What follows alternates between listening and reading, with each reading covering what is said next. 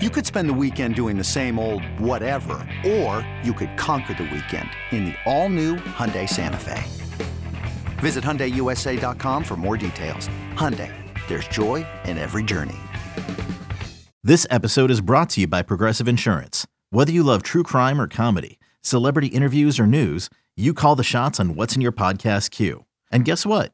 Now you can call them on your auto insurance too with the Name Your Price tool from Progressive.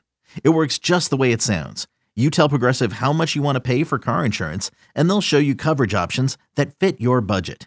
Get your quote today at Progressive.com to join the over 28 million drivers who trust Progressive.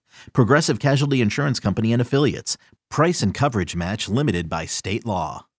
This is the Daily Tip presented by BetMGM. Now, here's Chelsea Messenger and Michael Jenkins. Chelsea, Lane Kiffin is trolling Nick Saban on X, Twitter. And he's doing it with Taylor Swift lyrics. They play this weekend. Bama is favored by 7.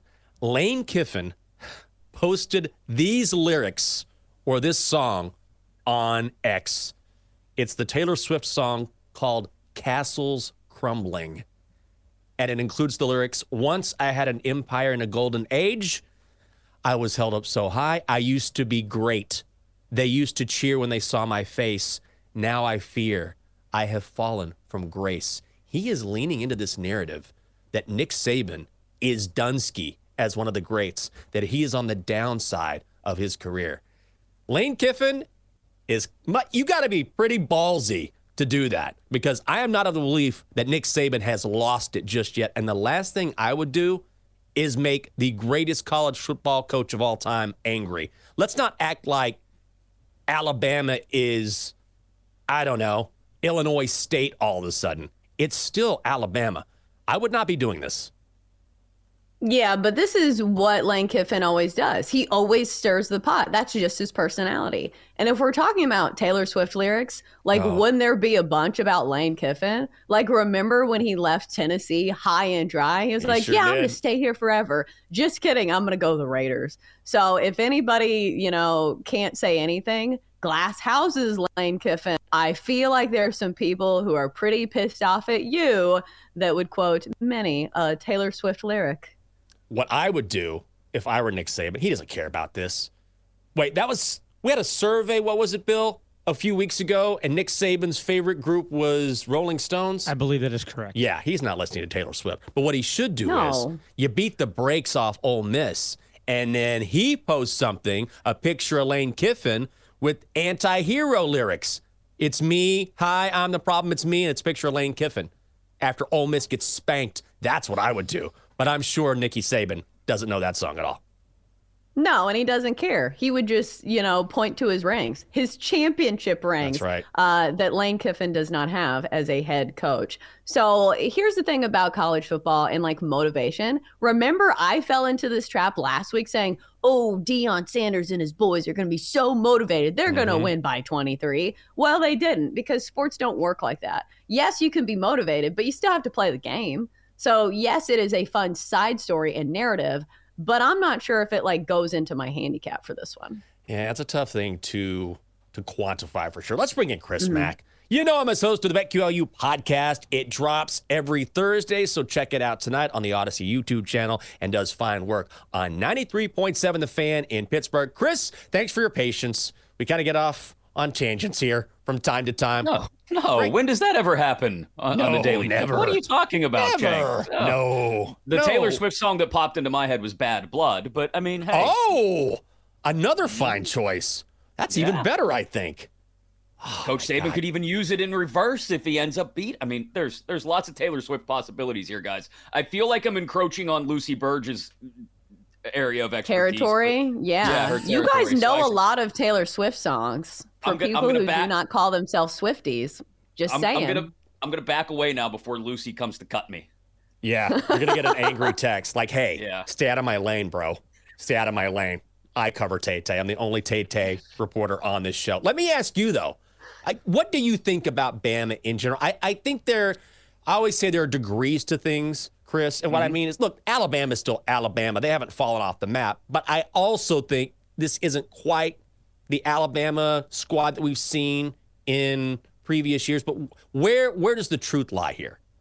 Well, I firmly believe, I think I said this last week, this is the year of the quarterback in college football at the very least. And Jalen Milroe, I don't think is one of those guys. He's not. I don't think he's on that level with some of the guys, especially that we're going to be talking about in the matchups this weekend. So I think that's a big Achilles heel for Alabama. They have been able to win in the past without the best quarterback, right? It's been because they've had great defense or they've had a great run game. I don't know if this is an overall great Alabama team. I don't. They're very good. I mean, look, it's still Nick Saban. It's still the Tide. They're still good, very good at times, but I don't think this is a truly great Alabama team. What that means for Ole Miss going into Tuscaloosa, I don't know. That's one that, as far as bets on the board, I'm probably not touching with that 6.5, 7 number. But I do think if we're just talking about the game itself and what feels like a little bit of a shifting of the balance of power in the SEC West, it's a down year for Bama. Now, again, a down year for Bama might equate to, 10-2, maybe 9-3 at worst, and they still go to a quality bowl game because, well, they're Bama. But I don't think they have the quarterback to take them to that next stratification. All right, so speaking of quarterbacks, Penn State has a pretty good one this year in Drew Aller. I am surprised that you are not wearing Penn State gear because the big whiteout game this weekend in Happy Valley. Looking at the line for that one, I believe it's 14.5. Iowa getting 14.5 on the road at Penn State. Would you play Penn State in this game? The hook makes me a little nervous, but I do feel like Penn State is going to have its way with an Iowa team that doesn't have much of an offense. Yeah, and Penn State's defense has been surprisingly good. I knew it was going to be good this year. I didn't know it would be as good as it's been the first few weeks. You can consider the competition, sure, but the turnover fest that they had in Champaign last week gives me hope that they can do some of the same to Iowa. And that offense, as we know, is no great shakes. So 14.5, though, to your point, Chelsea, is a little steep. It's not to say that they couldn't end up covering that number. The atmosphere at Beaver Stadium will be nuts. That's the way it is for a whiteout. It'll be bananas. But they've got to get past this one in order to set themselves up for the trip to Columbus later and then hosting the Wolverines later in the season. This is the first step towards this being a different kind of year in Happy Valley and different in that they've talk about a complete team. They've got the complete team, which actually has the quarterback at the head of the table. So they can win the Big Ten this year. They can beat both Ohio State and Michigan, but if they don't beat Iowa tomorrow night, then none of that means anything. I think they will win the game. 14.5 is a little rich for me. If it were more in the 13-ish, 12.5, 13-ish, but it's not going to come down like that, I don't think. We're talking to Chris Mack, host of the BetQLU podcast. It drops every Thursday night, so a new edition tonight on the Odyssey YouTube channel. Also host of the Fourth Down in the Steel City Steelers pod and on 93.7 The Fan in Pittsburgh. So, Chris, when you look at the landscape right now, it's early in the season, but a lot of teams can make a claim for being a top 5 team or a national championship contender, be it Georgia, Florida State, Texas. A lot of teams still out there sort of jockeying. Ohio State's there, Penn State. Of all these teams, what is one team that maybe we're not talking about too much that is really good that could make a run? For me, it's Washington. They look exceptional. Yeah. But who do you think it is? Get ready for the greatest roast of all time, the Roast of Tom Brady, a Netflix live event happening May 5th. Hosted by Kevin Hart, the 7-time world champion gets his cleats held to the fire by famous friends and frenemies on an unforgettable night where everything is fair game. Tune in on May 5th at 5 p.m. Pacific time for the Roast of Tom Brady, live only on Netflix. You ready? Showtime. On May 3rd, summer starts with The Fall Guy. Let's do it later. Let's drink a spicy margarita. Make some bad decisions. Yes. Audiences are falling in love with the most entertaining film of the year. Fall Guy. Fall Guy? Fall Guy. That's what the poster said. See Ryan Gosling and Emily Blunt in the movie critics say exists to make you happy. Trying to make it out? Nope. Because I don't either. It's not what I'm into right now. What are you into? Talking. Yeah. The Fall Guy. Only in theaters May 3rd. Rated PG-13. Well, I mean, I think I was going to originally lean towards, say, a Florida State or a Notre Dame, but they're both being talked about plenty, right? Yeah. Lots of people had an eye on Florida State coming in this year. I think Notre Dame, for what it's worth, is going to jump up and surprise everybody this weekend against Ohio State. But I think I've been on Oregon State really since last spring or the end of last season. They've got a phenomenal defense, a defense that is right there with Utah in the Pac-12. They went out and got a quarterback in DJU, and they've shown an ability to have a balanced offense, really a balanced team as a whole. And again, the year of the quarterback in college football. DJU doesn't have to throw this team on his shoulders. He can let the defense do their job, right? Some weeks they're going to be able to score 27 and get out of there with a dub because their defense is going to hold the opposition under that number. So I think Oregon State, you're going to see slowly climb the polls throughout the season, climb the rankings. Washington is another great one. It's hilarious to me that the Pac-12 is looking like the strongest conference right now in the year that it's being torn to bits.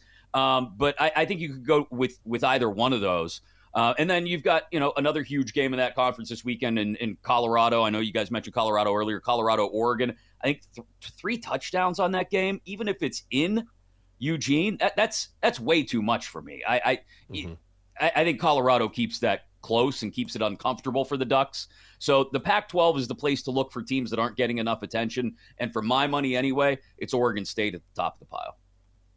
All right, we're talking with Chris Mack, who is host on 93.7 The Fan in Pittsburgh and host of the Fourth Down in the Steel City Steelers podcast. So obviously, we got to ask about the Steelers. Sunday night game in Las Vegas, and holy line change, Batman. This one opened as the Steelers 1-point favorites on the road. Now it's the Raiders 2.5-point home favorites here. So clearly, some people fading the Steelers here. Would you agree with this line movement?